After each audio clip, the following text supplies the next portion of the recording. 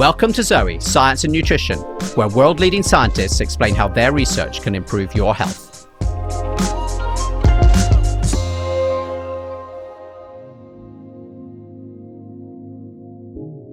Our understanding of diet and health is constantly evolving. In the 1980s, we saw fat as the bad guy. Then fat caught a break, and we were told sugar is responsible for the rise in chronic diseases. But what if we've missed something even worse? Could today's government food guidelines be setting us up for disaster? The godfather of modern nutrition certainly thinks so. Harvard professor Walter Willett is the most cited nutritional scientist in the world. He's been helping to shape government advice for decades, and he is deeply concerned by the latest discoveries from his enormous studies. Raised on a dairy farm in the American Midwest, Willett isn't afraid to challenge big agriculture and the latest government food guidelines. Willett and his team have shown how what we eat as children and adolescents impacts our risk of developing particular diseases decades later. But there is good news. Walter believes it's never too late to make positive changes to your diet to reduce your future health risks. In today's episode, we explore the connection between diet and chronic health conditions, discover simple dietary changes to improve long-term health, and discover what the future of nutrition might look like. Walter, thank you for joining me today. Very good to be with you, Jonathan. Brilliant. So we have a tradition here, which is always really hard for professors, which is that we start with a quick fire round of questions from our listeners. And we have some very simple rules. You can say yes or no, or if you absolutely have to, you can give us a one-sentence answer. Are you willing to give it a go? That is a challenge for a professor. I recognize it. Will you try? I'm game. Is our average diet making us sick? Yes. See, that wasn't so bad. Despite all the public health campaigns, is the average diet in Western countries still getting worse? Probably about the same, but some people are getting much better. Some people are doing much worse. If the average American improved their diet quality, could they potentially add as much as 10 extra quality years to their life? Probably not by diet alone, but with some other health behaviors. I can see you just don't want to give me a yes there. Okay, I'll accept that. Is it impossible? Is it ever too late to change my diet and reduce my risk of ill health? No. Does the food that our children eat impact their health for the rest of their lives? Yes. Are there specific foods that might decrease my risk of cancer and heart disease? Yes. And finally, and you don't need to just restrict this to yes or no, what's the biggest myth about nutrition that you still hear today? It has been that fat is the cause of all problems. We're starting to get over that now, but that's still lingering. Walter, it's an absolute pleasure to have you on the show today. You know this, but not all of our listeners necessarily know you're the number one most cited nutrition science researcher in the world, which is a pretty big deal because there are an awful lot of those researchers now. And I think really instrumental in discovering how important the food we eat is on our long-term health and starting to actually be able to understand it, not in just some very generic way, but really starting to try and understand specifically what it is about our diet. I also remember that we met in Boston with Tim very early in my journey with Zoe. And I remember how friendly you were with me, despite the fact that at the time I knew absolutely nothing about nutrition. So I'm very appreciative of that. I would love to start right at the very beginning, maybe, by saying, could you describe a picture of what the average diet in the West is like today, sort of based on your research? What is it that people are actually eating? Yeah, I think at this point in time, most countries, most populations are getting roughly half of their calories from carbohydrate, but about 80% of that carbohydrate is unhealthy, refined starch, sugar, and potatoes. And I think now that we've cleaned up the fat in our food systems quite a bit, that problem of unhealthy carbohydrates is really a major issue. And of course, we're not getting enough of the health-promoting factors such as fruits, vegetables, and nuts. That's slightly terrifying that 80% of the carbohydrates we're eating is unhealthy. And I definitely want to sort of dig into that more. But before you start to help us to understand it better, I'd actually love to understand a bit the research that you're doing. So you run these huge studies with hundreds of thousands of people. And I think as regular listeners to this show know, that's very rare. Most of nutrition research is done on maybe 20, maybe 50 people over short periods of time. Could you explain how you and your colleagues are actually studying the relationship between diet and health, and how therefore it's allowing you to start to make statements like, 80% of carbohydrates that people are eating are unhealthy? Yes. By the way, that number comes from our National Food Survey, not from our own research. But the way we study nutrition is to collect information from large numbers of people, as you say, several 100,000 people, where we started collecting data in 1980 using standardized questionnaires. And yes, we've done many studies comparing responses to very detailed weighing and measuring of diet and levels of nutrients in blood and in urine. And nothing's perfect, but this captures most of the information for most of the questions that we want to answer. And so we also collect data on smoking, physical activity, other risk factors for diseases, heart disease and cancer, that could be what we call confounders, that could related to diet, but if we don't control for them, could be distorting the results. So meaning you might think that somebody's diet is causing their ill health, but actually it's because they're smoking or not doing any exercise or things like this? Exactly. And so we can statistically control for that. But what's really unique about our study is that we didn't just collect data at baseline at the first time they participated in our study, but every 4 years we update diet now. And after 20, 30, 40 years, that's really important because most people, I think, actually do change their diet along the way, and not just their personal preferences. The food system is changing. Things are different foods are available, and even invisibly, the production of a lot of foods has changed in very important ways. So we did an analysis recently looking at what we see when we update the diet as people go along, and we see some very strong relationships with the type of fat in the diet. But if we only use the baseline information from 30 or 40 years ago, we would miss virtually everything that we've seen. And is that part of why it's so hard to really answer these questions about links from food to health? Because I think almost everyone listening will feel like they're used to this idea that every few years it feels like there's like a new big thing in like all the newspapers and TV about some particular foods being good or bad. And then a few years later, you feel like there's something like else. Why does it seem so hard to just get a really straight answer? And why haven't we had a straight answer 30 years ago on this? Right.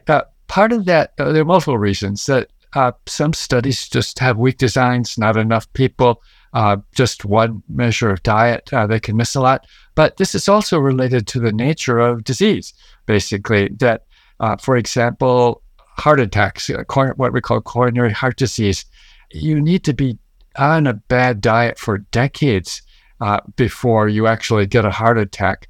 And that's the reason why we don't see people dropping dead in fast food places. We don't see adolescents dropping dead. We know that plaques are starting to form in their arteries from autopsies, but the heart attack doesn't occur till, again, usually 40, 50 years and onwards. And for cancer, it's a little different. It's not just necessarily an accumulation of damage, but events that may damage our DNA back when we were adolescents. So we know, for example, that breast tissue is particularly sensitive during that period of life, and factors that damage our DNA or that protect us from damage of DNA while we were growing up can actually be related to breast cancer and other cancers decades later. But some things act fairly quickly also. So we need this studies that really go on for decades before we can get the full picture. And then, of course, diet's extraordinarily complicated, that it's not just one variable like environmental pollutant, for example. It's literally hundreds or thousands of different chemicals in the foods that we eat that act together, interacting, that ultimately relate to higher or lower risks of disease. So we're studying things very complicated, but what's usually missed in most studies is the issue of time. Because these things take a long time, and also because you're saying that people's diets themselves change. So what I'm eating when I'm 30 may be quite different to when I'm 45, and again may change at 60. And so somehow you have to adjust for all of this in your analysis? Exactly. So what have you found? You know, we're sitting here in towards the end of 2023. What's our latest understanding about the links between what we eat and our risk of diseases? Yeah, we've learned a lot. That when we started back in 1980, the general belief was that fat in the diet is the villain, and it's responsible for most of heart disease and cancer in Western populations. And as the data emerged, that's not what we saw, that fat per se didn't seem to be related very much to any major disease for that matter. In other words, the percentage of calories from fat in the diet wasn't important. But what did emerge was that the type of fat was very important. And it turned out the worst type of fat was trans fat. And most people had not even heard of it. And nutritionists weren't paying attention at all to that in the diet. But we saw fairly quickly that high trans fat intake was related to higher risk of heart disease. And as time emerged, diabetes, infertility, other conditions as well. And I would like to point out that conclusions in general, because of the complexity, should not be made just on the basis of one study or even necessarily one type of study, because at the same time we were seeing this picture of trans fat and heart disease emerge, other colleagues were doing some of the short-term studies that you described, where you take a few dozen people and you randomize them to, say, high trans fat or low trans fat in their diet, and they were seeing highly unusual, unique adverse changes with trans fat and that kind of short-term study. Now, neither study on itself would be definitive, but when you put that kind of evidence together, you have in short-term randomized studies, so there's presumably very little confounding in those kinds of studies, and you see adverse effects on risk factors like the LDL cholesterol, the bad form of cholesterol, and bad effects on the good form of cholesterol, and triglycerides in our blood going up. And then you look, that makes you pretty worrisome, and it would predict probably that trans fat would increase heart disease risk. So you're sort of seeing this combination between you're able to see over the long picture across somebody's life, actually these people are having heart attacks and strokes and dying, but you're only observing. You're not changing their diet, you're just observing what they do. And then you're seeing these like small scale nutritional studies where people are really intervening, like with a drug test and saying, oh, actually, you know what, you give these people the trans fat and you see this like short-term impact that looks very, very negative. Yes, so that combination of evidence really could take us to a quite high level of certainty about that trans fats are not good for us. And of course, it's important to reproduce studies, not just one study, but other investigators look at this and see similar results. There's confirmatory evidence. And when you put all that together, it can lead us again to a high level of certainty in situations where we'll probably never do the theoretically ideal study where we take tens of thousands of people and put them on high trans fat diets and randomly other people to low trans fat diets, and we follow them for decades. Those kinds of studies are just not going to happen. Because it's just impossibly expensive and it's incredibly difficult to get people to comply, I assume. And stay on a diet like that for years. And so we actually did a podcast on trans fats with my colleague, Dr. Sarah Berry, a little while ago. And my understanding was out of research like this, basically trans fats have been removed from the food that we eat in sort of all Western countries. So this was a really big issue, but is no longer an issue. Is that right, Walter? Yeah, that's correct. And that's an area where we made some great progress. And the nice thing about this was we didn't have to educate everybody. We could actually fix the problem at the source. I wish all problems could be solved that way. I was going to say, so that's solved, but the last time I checked, things like, type 2 diabetes and rates of obesity and all these cancers are all still going through the roof. So I'm guessing that trans fat alone is not the issue. No, unfortunately, there's some other very bad trends that have been happening, just as you described. that looks like can counterbalance a lot of the benefits of eliminating trans fat. So what has been going on, and what is this link between food and what's been going on with what we eat that we're seeing this like ever rising burden of these diseases? Yeah, well, it's multiple factors. And what we do see is a huge amount of, again, unhealthy carbohydrates, refined starch and sugar in our diet. And at the same time, while the fat is actually, for the most part, pretty healthy fats in our diet now. So that leads me to the conclusion that at this point in time, this huge amount of unhealthy carbohydrates is a serious problem.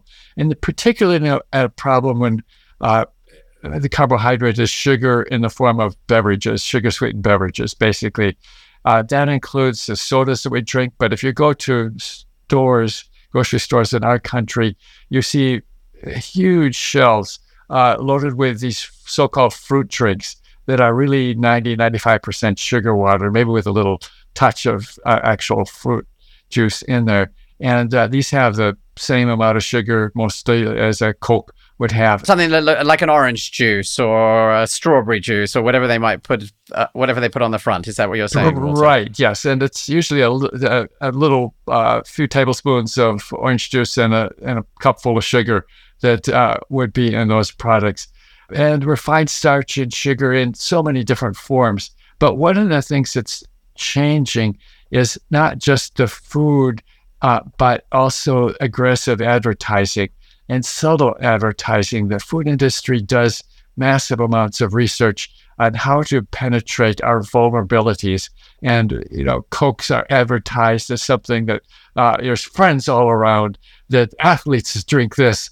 And nothing could be farther from the truth. And this is undermining the health. They're basically using advanced psychological methods to basically exploit our vulnerabilities. And especially worrisome is that a lot of this is directed at children who are vulnerable, who can't be expected to make informed decisions about the long-term consequences of what they're drinking or eating. So you've got this imbalance. In your opinion, like the industrialization of the food and then the advertising against these is an important part of the story of what you're seeing in your data? Exactly. That this vast production of unhealthy foods, which are extremely cheap to produce because sugar and starch are very, very cheap. And so putting those together in thousands of different combinations of colorings, flavorings, marketing is a huge problem. I think a lot of people listening to this will be like really clear about sugar and sugar in drinks, because that's sort of quite easy to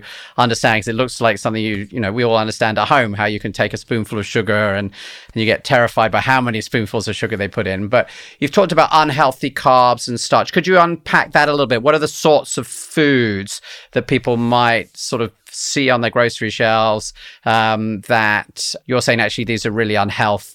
And the things, it's interesting that are at the top of your list as you're saying this is what I'm seeing. Right. The sugar sweetened beverages are clearly the single, if you have to look at one problem, that's the single most important, in part because many people have 3 or more servings per day.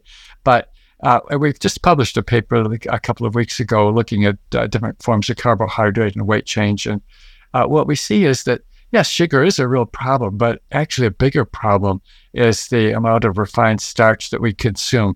And this would be basically white bread, other things made with white flour, white rice, potatoes.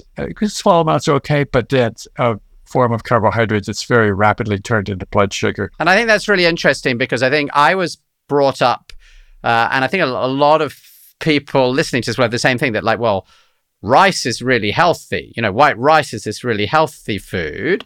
And I think about my grandmother. She'd be absolutely shocked at the idea that you shouldn't eat a limitless number of potatoes and that would be good for you. Growing up in, she grew up in Scotland. That's like part of, that's healthy. Obviously, the sugar drinks, they'd understand. So can you help people who are listening to this to understand, I guess, why you're as worried about these sort of what you call refined starches, these things from white flour and white rice and potatoes, as you were about, Coca-Cola, where everybody, like, no one thinks that giving Coca-Cola to their children is a good idea. But I think lots of people will be thinking, oh, well, if I get them to eat rice, I'm doing great.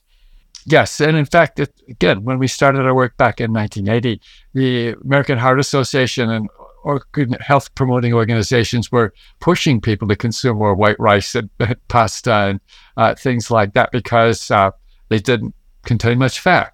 But basically, in the processing of, say, rice or wheat, the first step, the refining, removes the bran from the outside. That's where most of the fiber is. That's where most of the minerals are. That's where most of the vitamins are. And so this is when I think about it as being actually like a little grain. This is like the outside bit that you see that makes it look more like a sort of like it's all the bits that make it look like a seed rather than the sort of the white bit stuck in the middle. Right. Yes, exactly. And that's where the nutrients are hanging out. Is in that, well, it's not just fiber there. It's fiber plus all these minerals and vitamins, and then the germ is also removed. And the germ is a little part of the seed where the embryonic plant resides. And it's amazing that embryonic plant can be there for years. And then you provide the right moisture and temperature, and it sprouts. It's alive during that time. And the reason that it's alive is that, and it can persist, is it's packed in fat. And because that fat can be damaged with time and bad conditions, it's got lots of antioxidants there. So it's a little sealed off package that seals out oxygen and then has lots of antioxidants in there. And so the food industry rips off the bran, rips out the germ, and that takes away roughly 2/3 of most of the minerals and vitamins that are originally there in that grain, that intact grain. Now, what does it do with that bran and that germ? The food industry knows that that's very valuable in terms of nutrients. So we feed that to animals, and they go big and strong. So hang on, I just want to make sure I've got this. They take the grain that they're growing, they strip out all the really good bits, including your things that you say that give us all the nutrients. They give us sort of the leftovers, and they feed the good bits to the animals. Exactly. Yeah. That and they doesn't make a double sound like it's a great idea. That isn't not a great idea, but that's a big chunk of that 80% of carbohydrates that are unhealthy, much more than sugar. But then it gets worse. Then it takes what's left, that what we call the endosperm. And it's mostly almost all starch that's depleted in minerals and vitamins. And then it grinds that into fine particles if you're making flour. And those fine particles create much more surface area. So when we eat that as, say, bread or something made, dozens and dozens of other products made out of white flour, that starch hits our stomach, and our digestive enzymes can very readily break that starch into glucose. What is starch? It's basically a chain of glucose molecules. And glucose is the form of sugar that we absorb, and that's blood sugar that we measure. So you get this very rapid increase in blood sugar after consuming white bread and potatoes, cooked potatoes. If you ate raw potatoes, just fine, but they're disgusting, actually, if you want to try it. but just to make sure I've got this, basically they take this thing that's a bit more like a seed, the whole grain, they rip out like almost all the bits that have all of the goodness, and then they end up with this thing that you're calling is mainly this starch. And the way to understand it, then they smash it up into pieces so that when we eat a starch, basically our body turns that into blood sugar almost immediately. Exactly. And that's not good for us because we get a big spike in blood glucose that demands a big surge of insulin that our pancreas pumps out, and that insulin does drop the blood sugar down quickly, but then in fact it overshoots much of the time, and so we're often hungry after an hour or two after that. In contrast, if we eat the whole grain, it takes a while. It's like a little time release capsule of starch. That bran protects the starch from immediate digestion, and we digest it, which digestion essentially means breaking that starch down into glucose. and we get a much slower increase and lower increase in blood glucose levels, and we don't get hungry right away. It's satisfying for a longer period of time. And it's not surprising. In the paper we just published, there was quite a substantial difference in weight gain over time between people who ate the refined starches and people who ate them as whole grains. It's really interesting talking about this, and Zoe, sort of looking at your own blood sugar responses is one of the things that is sort of quite eye-opening. So I definitely remember the first time that I ever saw what happened when I ate white rice, and just as you're describing, it's sort of amazing. It was actually having a bigger spike than when I tested having Coca-Cola, which was not at all, I think, what I was expecting. And I grew up. As always, you sort of grow up with your parents' generation of nutritional advice. And my father had had high cholesterol when he was young, and the doctors at that time were giving the best advice, which was basically, eat as low a fat diet as possible, and therefore you should eat all this healthy stuff like lots of white rice. And I guess my question is, if we had been having this conversation, even maybe 15 years ago, would you have led as strongly talking about unhealthy carbs as the sort of number one thing that you're concerned about? Or is this something that has been shifting over the last 15 or so years? I think by 15 years ago, we had seen this picture emerging. So we were seeing that. But when we started our study in 1980, no, I was, as a physician, I was advising, like you were describing, that following American Heart Association guidelines that reduce all types of fat, load up on these carbohydrates. In fact, it was pretty hard to find very many whole grain carbohydrates back then.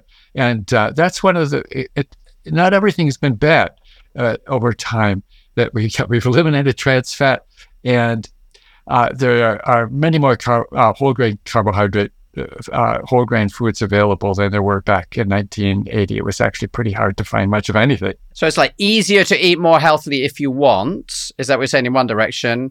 And yet, like the standardized, I see this a lot with my son who's nearly 16, that it's really easy to also eat a truly terrible diet if you just go with whatever is sort of being offered to you standard, and you're not choosing to make sort of these healthier choices actively. Yes, and that's basically what we see happening in the U.S., at least, and I think it's probably happening in other countries. We are, as you know, we're not one country. Some people have sort of defined our country into 7 different groups, but even more crudely into 2 groups. So that one group has more education, more resources, and they're taking advantage of this new knowledge. And like the participants in our study, who are all health professionals, we've seen a huge increase in whole grain consumption over time. And that part of our population is getting much healthier.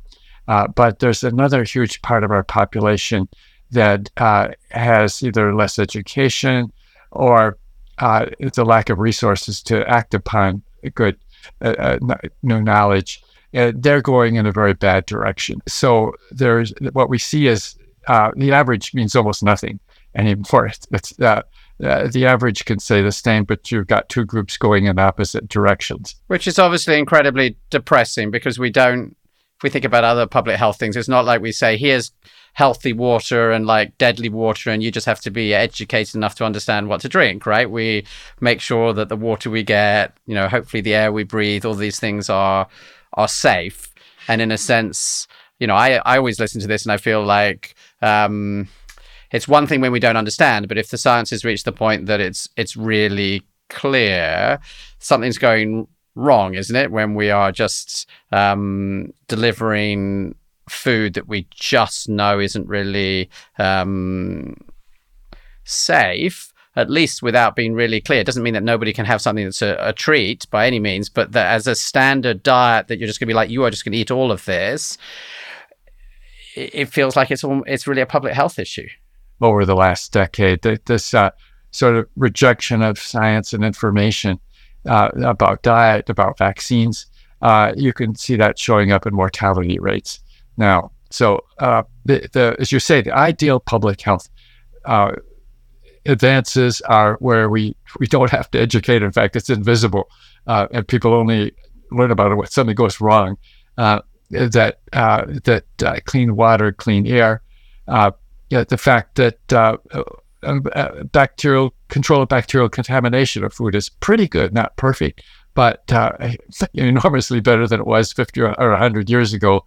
People can assume, for the most part, that you're usually not going to get sick. And Walter, you were just talking about like that you've changed your view very dramatically since the 1980s. I'm curious, is there anything where your view has changed more recently? If you were going to look back over, say, a decade ago, is there anything that you're now thinking a bit differently than you were then? Mostly, the more recent data has reinforced what we saw a decade ago. We're fine tuning this information with more quantitatively reliable data, like looking at red meat consumption, for example, which is an area that is high consumption of red meat is characteristic of most of the Northern European, North American diets, and the benefits of replacing red meat, not with refined starch, but replacing it with nuts. Actually, nuts have really emerged as sort of if you don't want to look at a single food, one of the healthiest foods, replacing red meat with nuts, with legumes, some soy products. And I guess the maybe one thing where we have refined our information somewhat is around the soy products. We did have concerns that high amounts of the phytoestrogens, the plant estrogens that are contained in soy, might be adverse for breast cancer and some other hormone-related cancers. But it was also possible that they could be blocking high levels of natural estrogens. And it turns out that the latter is actually what's emerging, mostly from studies in Asia, actually, where soy consumption has been high. That does look like a higher soy consumption, especially during adolescence and young adult life, is related to lower risk of breast cancers. So just to make sure I understood that, a decade ago you were like, maybe soy is actually negative, bad, has like cancer risk, and now you're sort of reversed that view, and you're actually thinking that it is definitely not harmful, but actually probably positively. Some positive benefits, yes. Although a decade ago, well, let's say it was ambiguous. We just didn't have adequate data, but there were reasons to be concerned. Interestingly, there still is a lingering concern about very high soy consumption and cognitive function. That several studies from Asia and populations consuming really high soy consumption, and within those populations, the ones having the highest soy consumption, which would be a lot, some studies suggest adverse effects on cognitive function. Now, I'm guessing that having had this conversation, one other case, the amount of soy that you're talking about that people might be consuming in East Asia is off the charts versus anyone who's listening to this in the States or, yes. the UK or something. Is that right? So in general, they could probably be feeling they should be eating more rather than less, if I'm making this practical. Is that right? Yes. And, there's a general principle in nutrition that is sort of extremely simple, but I think still valuable to consider is especially when we don't have all the data we would really like to have, which is usually the case, and that's variety. So that I think is part of our alternatives to red meat, not just only replacing that with soy or only replacing it with walnuts is not the best thing, but to have a variety of alternatives, some soy products, some walnuts, some other peanuts, some beans.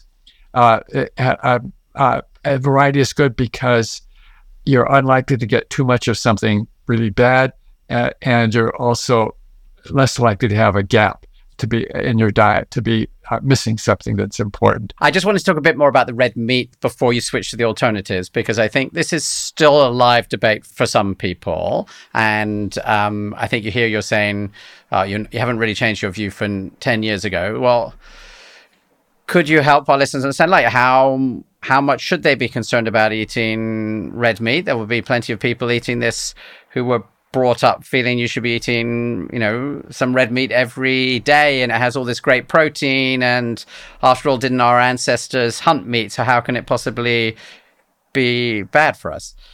Yeah, not just every day, every meal. That's how I grew up in the Midwest. There have been concerns about red meat for quite a while because of the high amount of saturated fat and cholesterol in red meat. And so it's been suspect for a long time.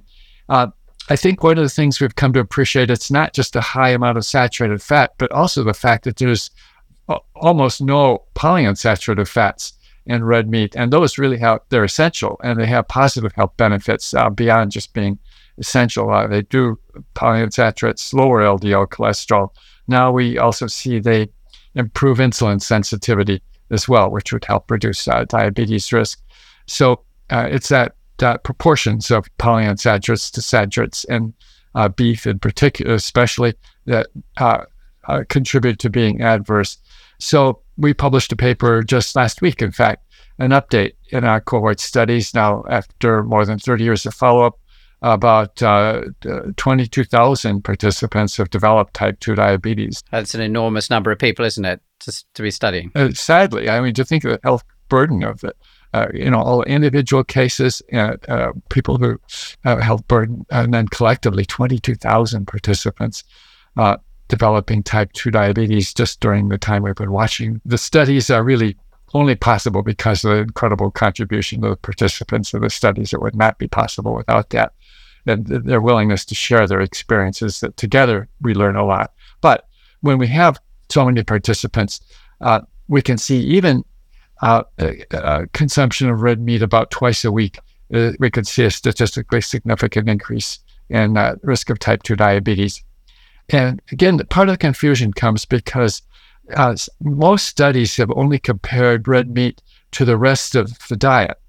Sometimes you see not much increase in risk or a weak increase in risk, but if the rest of the diet's not very healthy, you're basically saying red meat is about as bad as the rest of the diet.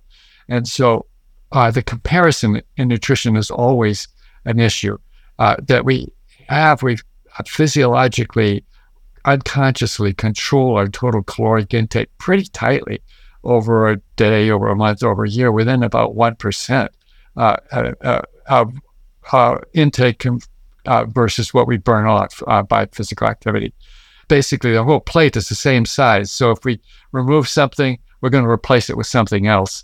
And that replacement, of course, makes a huge difference. So if we replace that red meat with refined starches, that would not be a good replacement. But if we replace it with some mix of plant protein sources like nuts, legumes, soy products, that turns out to be a good replacement. Is this important, I guess, Walter, is a question, because you could say like it's better, but it makes almost no difference, in fact, to your likelihood of getting type 2 diabetes or having heart disease or any of these other sorts of things. Like, how bad is the red meat and how much better is it if you suddenly, because, you're I think, talking about reducing it to, below twice a week, and you said you got brought up eating it 3 times a day. This is a pretty dramatic change. Right. So how bad is the meat? How bad is the red meat? Yeah, it's not like smoking and lung cancer where there's sort of one thing that is the overwhelmingly dominant cause. And that's true of most things we look at. There's no one factor that describes it. And the increase in risk is, I would say, sort of in the moderate category. But when you put a whole lot of moderate risk together, then you get a big risk. And we can see if we put the diet and lifestyle factors together, we could prevent over 90% of type 2 diabetes. So if you changed all of the diet and lifestyle factors from sort of like the worst to the best, you could reduce the amount of type 2 diabetes by tenfold to just 10% of relatives. Yeah, instead of 22,000 cases, we could have 2,000 cases. That is absolutely extraordinary. And it doesn't obviously mean that people are responsible for this, right? Because this is the environment they're living in, and people don't always have either the understanding or the ability to do all this. I think when you're not being judgmental about it, but just sort of talking about the difference between maybe the food that we're eating now and the environment we're in compared to what we might have had a few hundred years ago. Yeah, you're absolutely right. I'm not blaming or pointing a finger at the people who developed it, because many of them, that unfortunate thing is many of them have been doing what they were told to do by the health community. I mean, this is one of the most frustrating things, isn't it? Is that people feel like they're constantly trying to do what they're told, and then we go back and say, well, actually, maybe what we told you was worse. So just to wrap up on the red meat, because I'm going to make my son listen to this bit afterwards.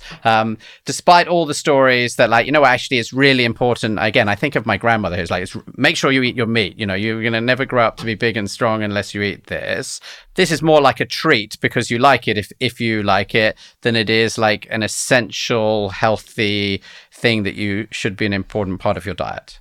Yeah, yes, exactly. Say one serving a week is some people would consider this radical. If I had said this when I was growing up, it would have been, but it's actually very consistent with a traditional Mediterranean diet and the diets that many people around the world consume. And if you really like a big half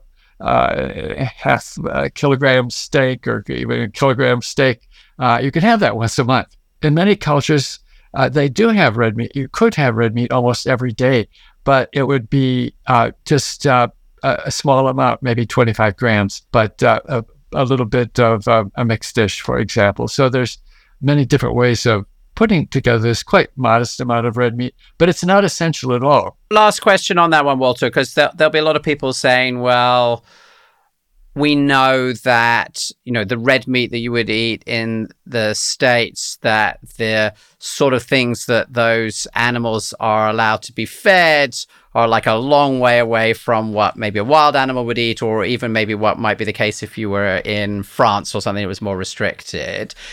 Is this just a statement about antibiotics and weird food that's going into the cows, or is this actually broader than this and you see it outside? It's not just a product of the particular sort of red meat that maybe somebody might be getting in a grocery store in the States?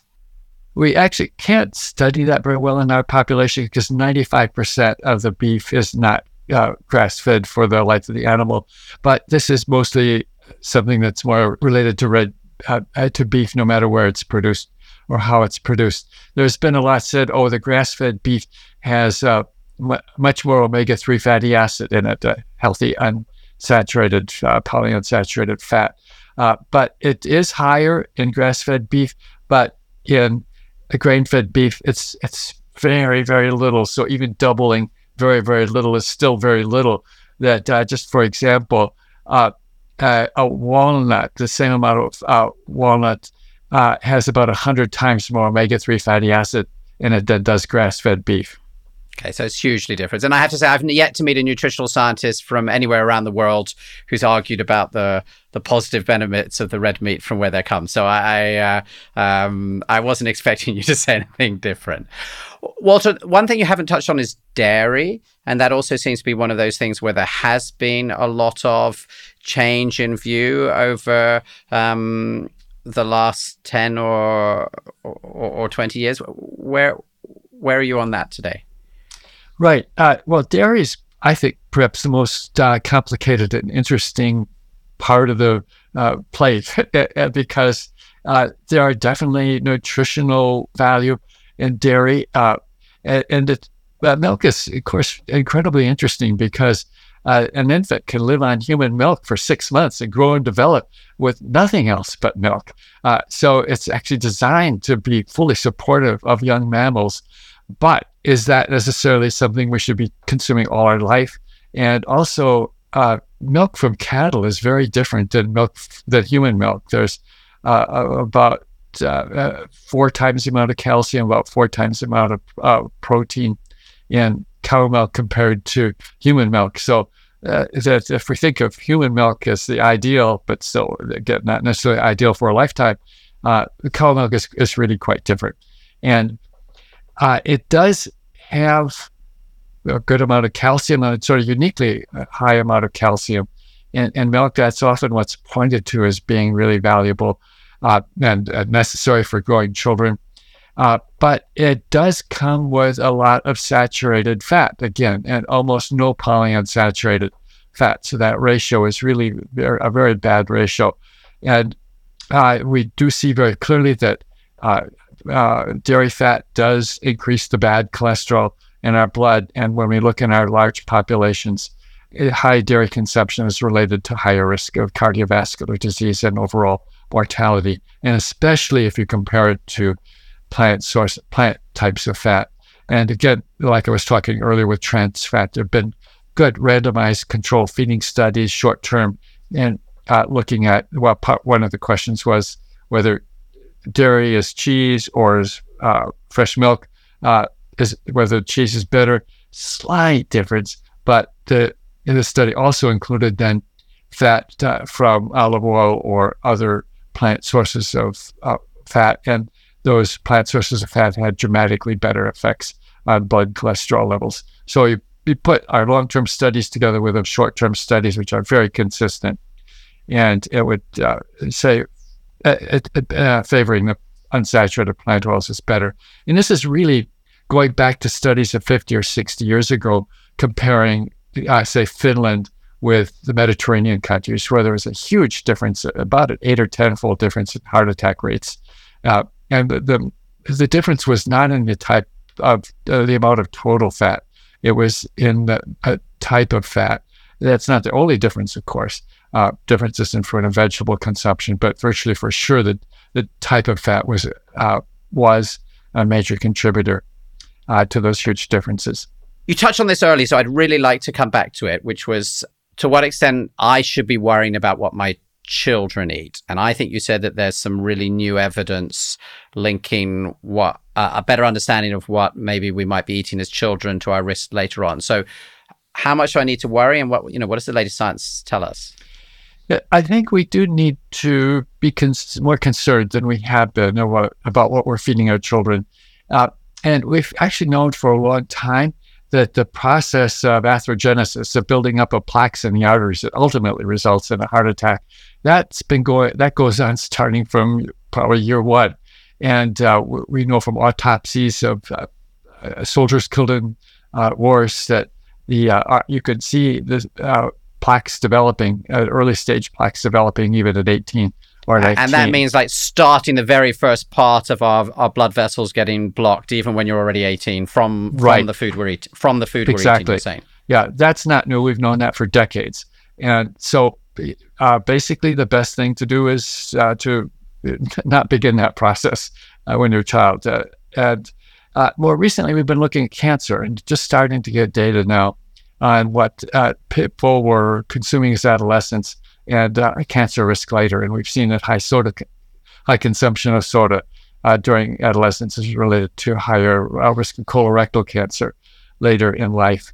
And for breast cancer, we had lots of indications that that's a critical period, adolescence and early adult life. That mainly comes from the American atomic bombing of Nagasaki and Hiroshima in World War II, that women who were exposed to radiation while they were children or young adults had, a few decades later had a substantial increase of breast cancer. But if they were exposed after age 40, there was not much increase in risk of breast cancer. So there's a critical window there.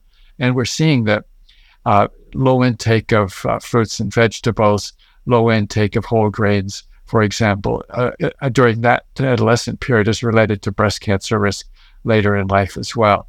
Walter, can I just check I understood? Because I'm really shocked by it. It's slightly depressing, unfortunately, but I just want to make sure I understand. You're saying that now there is this data looking at what women who, in fact, at the time were still adolescents were eating and sort of how healthy that was, is having a real impact on the risk of breast cancer, I guess, sort of 30 years later. And it's not just because they're on maybe on a better diet throughout this period is better. You're saying that there's something about the diet we're eating as we're actually going through puberty is actually shaping this risk of breast cancer many decades later?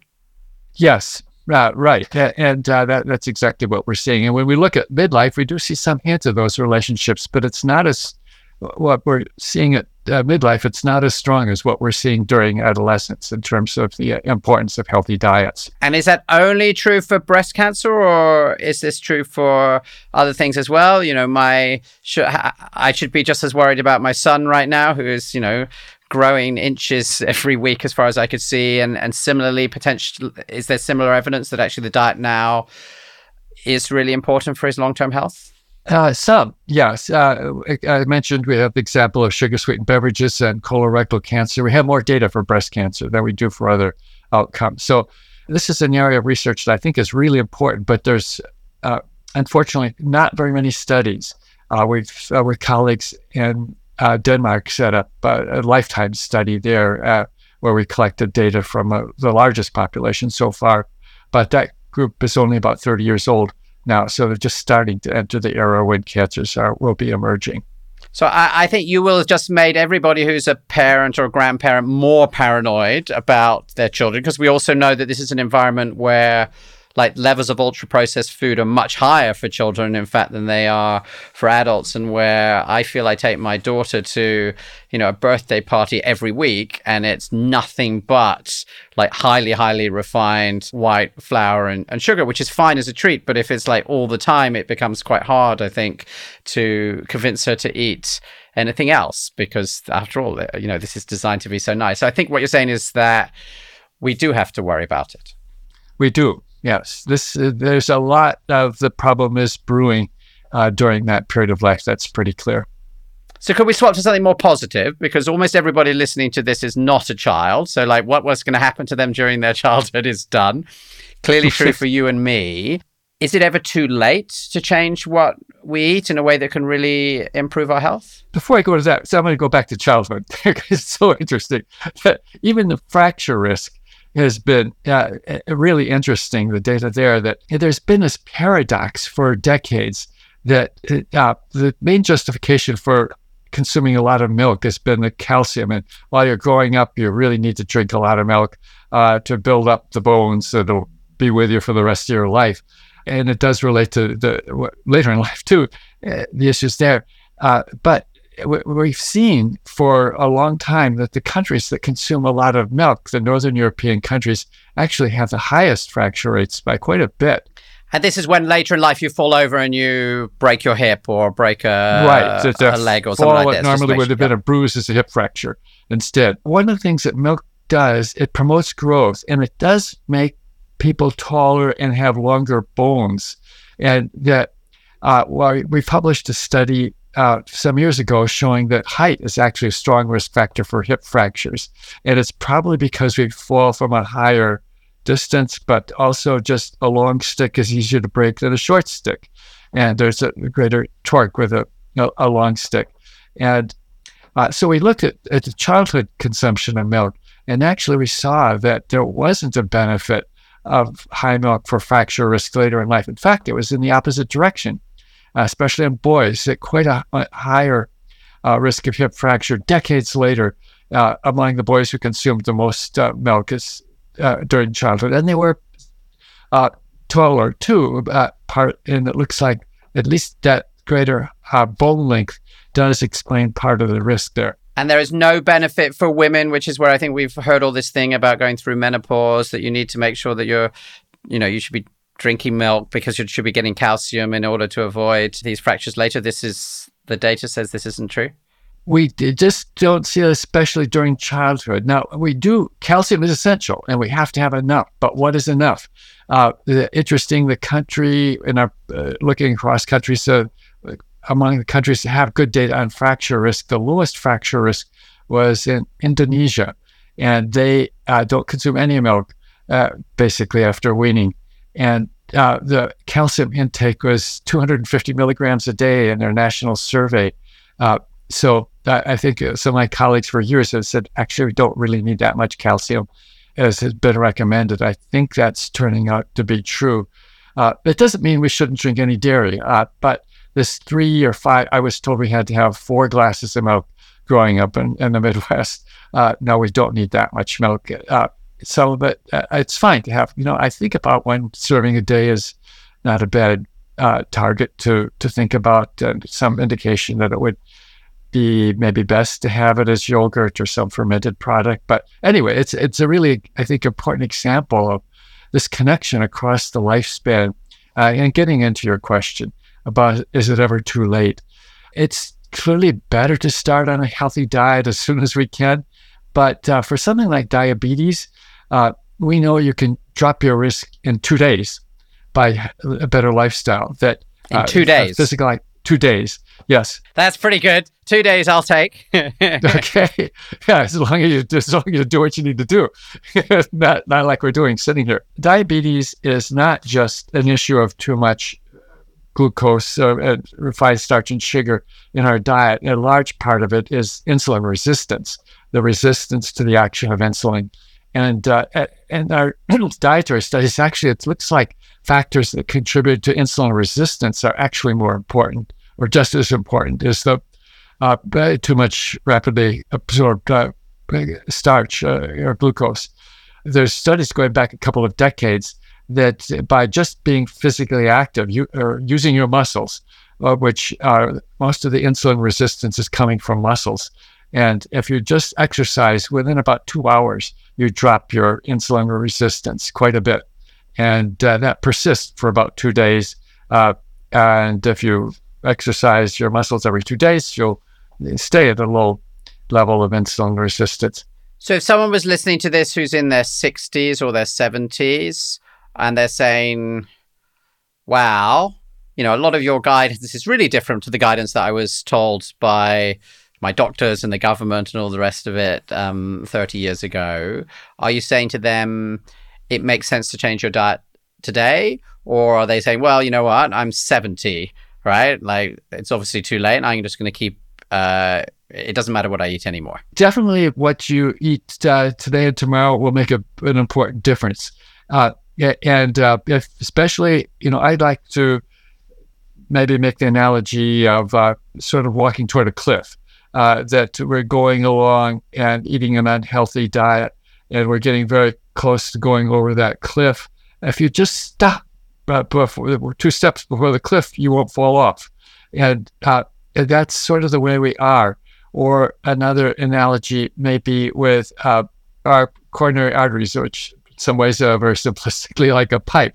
If we're accumulating atherosclerosis over time and they're getting close to the point of blocking that artery, and we stop that progression, then we prevent the heart attack. And your analogy here is if you were to change to a much healthier diet, you're effectively stopping walking towards that cliff.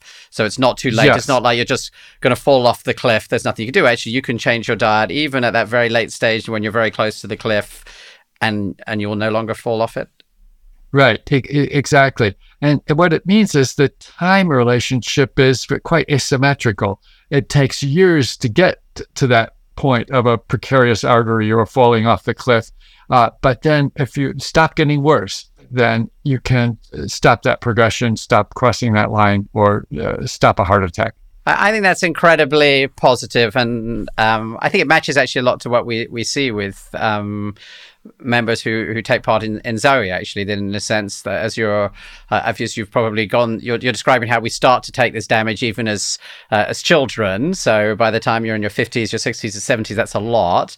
And interestingly, I think often we see particularly strong and rapid changes in how people feel. And I guess the point is, at that point, there is this dramatic change.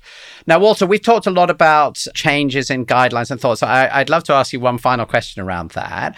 I'm curious about how you feel about current sort of American guidelines to the public on what to eat. So let's say sort of USDA and My Plate here in 2023. And we know that these things, there's always a sort of lag between what the guidelines might be and where the latest science is. And for people listening outside of the US, this is very similar to the guidance that is being given in the UK, for example, by the NHS.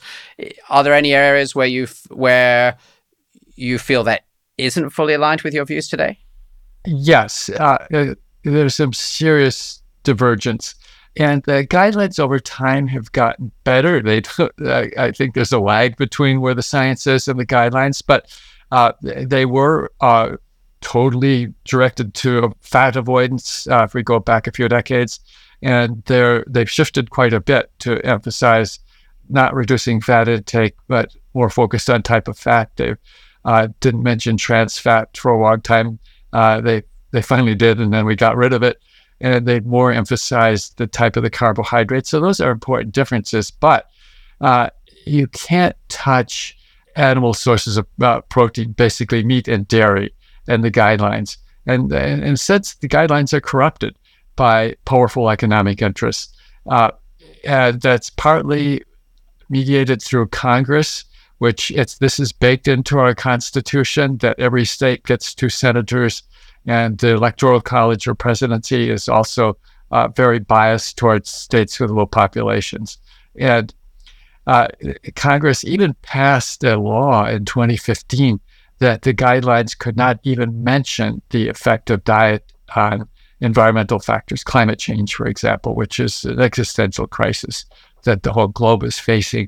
And so even our Secretary of Agriculture said about a year or two ago that he's not even going to suggest that people reduce red meat, despite all the evidence and despite the clear fact that red meat per serving has about 160 times more greenhouse gas emissions compared to a serving of beans or soy products. To say that you think the guidelines are corrupted and that you can't touch discussions around meat and dairy, for example, that sounds like pretty strong disagreement with what is being delivered as public health advice. Yeah, sadly, it's so. And even outside of meat and dairy, I feel like what you've been describing around carbohydrates is a lot stronger than the standard advice that is given in these guidelines?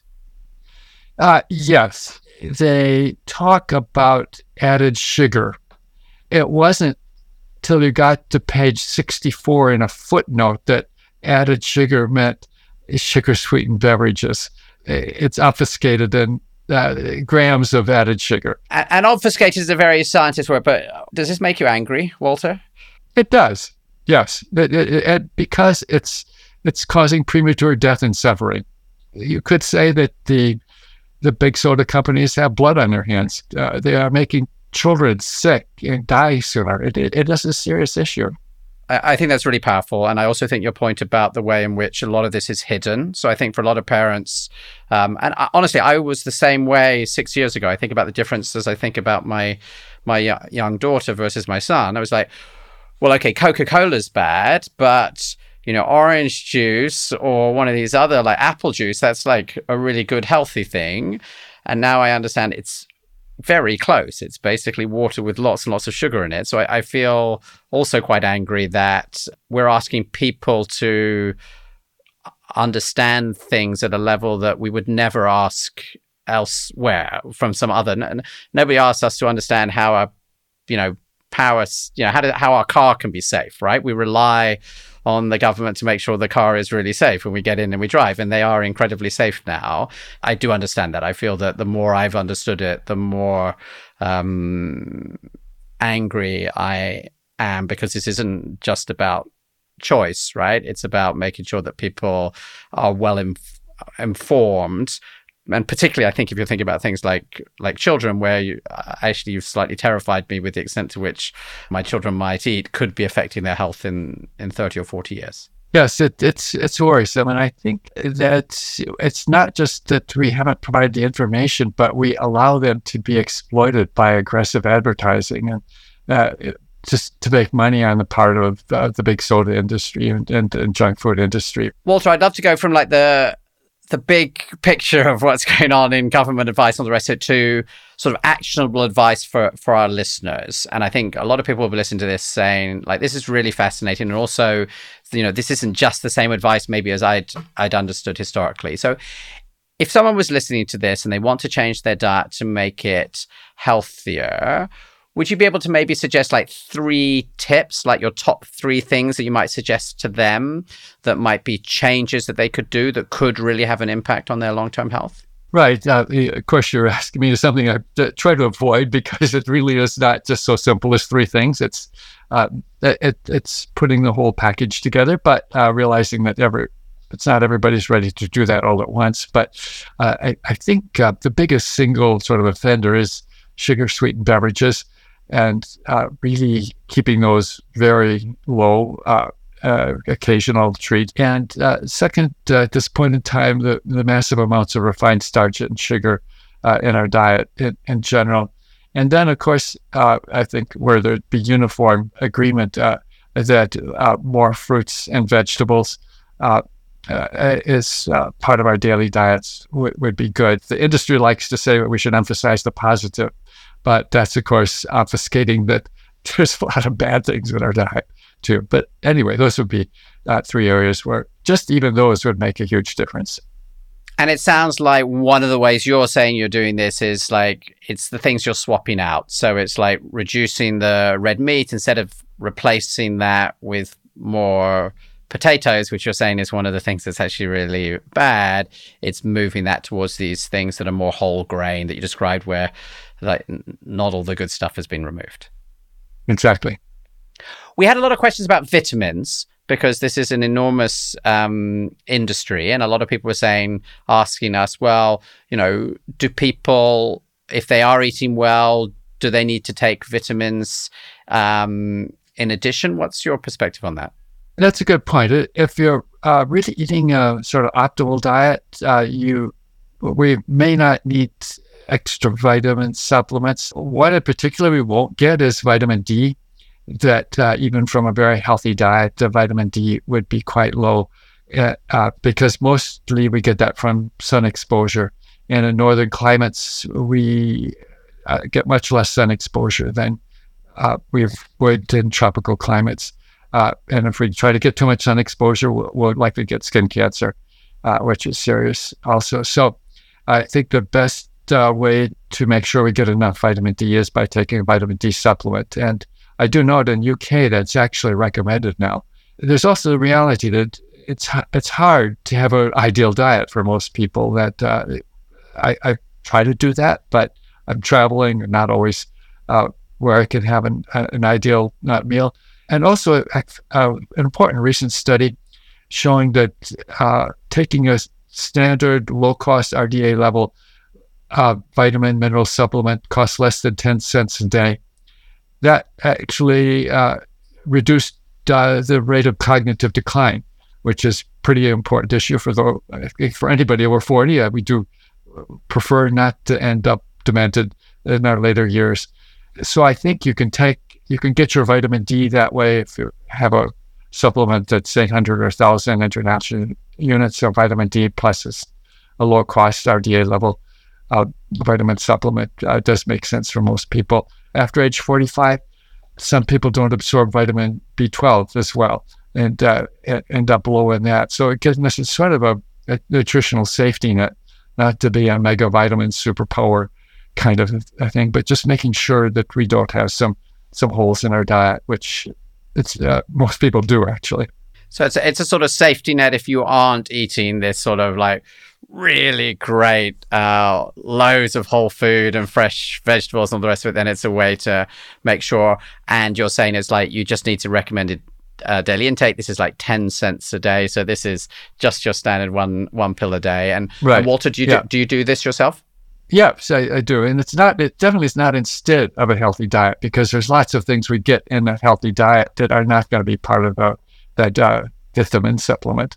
Brilliant. I have one final question, Walter, and then I'd love to do a quick summing up, which is, what's the area of research that you're most excited about that you might be talking to us about in a few years' time, where you feel we don't have the answer right now? Well, I think at the ends of the life spectrum are the most interesting, because most of our data comes from sort of middle life and sort of diet during childhood and adolescence, and how that does relate to later life risk. That is an area that we're just recently starting to have enough data to look at. And then at the older ages too, neurodegenerative conditions, including dementia, Alzheimer's disease, Parkinson's disease. Those are areas that where we're just building up a substantial body of evidence in those areas. That will be fascinating to understand. And I know a lot of listeners, obviously, these are the things that we're all scared of.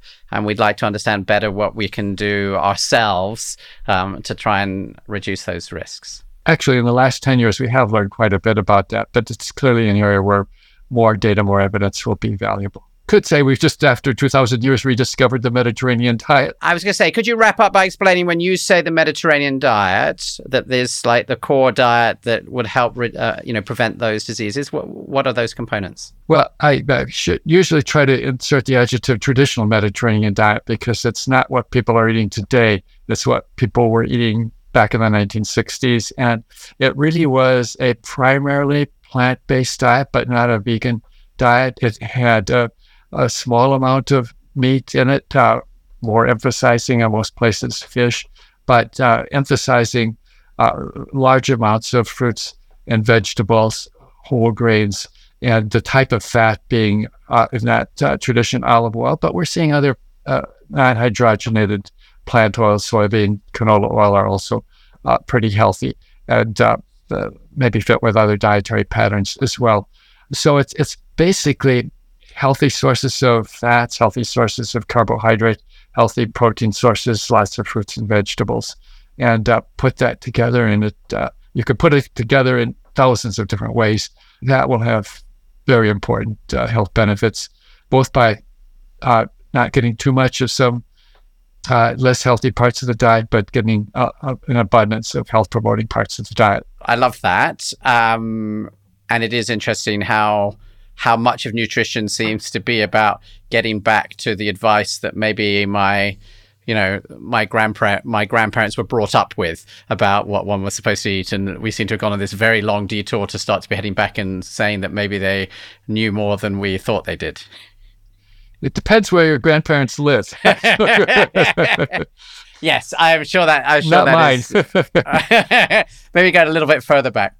Walter, I would love to try and summarize today, and we were very wide-ranging, so I'm going to do my best to pull that together, and do please correct me anywhere I've got wrong, if that's okay. We started by saying, what do we think now when you look at all your data? So you've got this amazing data spanning hundreds of thousands of people since 1980, and that through this period, what you now understand is really unhealthy has actually shifted quite a lot. So in the 1980s, you thought that fat was really the villain, and it turns out that hasn't really been true. And interestingly, the number one thing you talked about is the fact that probably 80% of the carbohydrates that we're now eating are unhealthy. And you talk very much about not just sugars, but interestingly, these starchy foods. And so you were talking about potatoes and white rice and white flour, which is then turning up in anything from white bread to, almost anything. These beverages, so the sugary drinks, are a big problem. But interestingly, that's shifted from being really obvious things like, everybody listens know that Coca-Cola is bad, to saying actually we just shifted to these other sugary drinks, the orange juices and the apple juice and all the rest of it. And actually they're a huge problem. You also said really explicitly that advertising is a big issue, and not a lot of people on the show are maybe as forthright. And I think that's wonderful to hear that, there is a lot of advertising, a lot of it, being directed at children as well as adults, taking advantage of pushing these foods which are very cheap for them and which you say are really a problem. That we understand basically the whole grain is good for us, and what's happening is that 2/3 of these grains are being removed, and we're just being left with this starch, which almost immediately turns into sugar when it goes into our body. And that is like what's starting off this race towards type 2 diabetes and other diseases. Then we shifted a bit and we talked about red meat. And you said, looking through all the data, it's really clear this is not good for us. We don't need to be eating it all the time, and if you do want to eat it, you should be thinking about it as a treat, rather than, I think you described growing up and having it three times a day. We talked a bit about, I think, some really interesting new research where you're saying we now see, I think really for the first time, that what we eat as children and adolescents has a profound impact on our health later. And for example, this, I think, really scary idea that the food that, a young girl might be eating is going to affect their breast cancer risk later. And therefore, we do need to think hard about what our children and grandchildren are eating. And that's also true for heart disease, where you can see already at 18 that the food we're eating is starting to affect our arteries. But on the other hand, you said very positively, you could be listening to this right now and 75, and you had this analogy of like walking towards the edge of the cliff of the thing that's going to make you really sick. You could change your diet right now, and you could stop walking towards the cliff. And therefore, even though you might only be, a foot away, a few centimeters away from the edge, you can make that change, which I find incredibly positive. we talked about the way that there are real issues with government guidelines. You were really strong. I think you actually said corrupted when you describe it, and that therefore there is a real gap, particularly around things like meat and dairy, where you think they're nothing like as strong as the scientific evidence, but also even around sort of whole grains and things like this, that they're just not as strong as the science really discusses, which I think is a fascinating topic I'd like to do a whole podcast on. And then finally, you said, okay, what about some really actionable advice? And I think we picked up lots of different things during the talk, but when you came down to like your 3 tips, your number 1, I think, is if you're drinking any sugar sweetened beverages, then stop. Your second one is reduce refined starch and sugar in your diet. And this might be things like white rice and potatoes that you might not really have been aware as being quite negative. It's not only thinking about like sugar in your diet, it's not only white bread. And replace that with a lot more, this is your third thing, a lot more fruits and vegetables. We talked about a couple of other interesting things, like that you do take a vitamin supplement daily. So you figured that makes sense.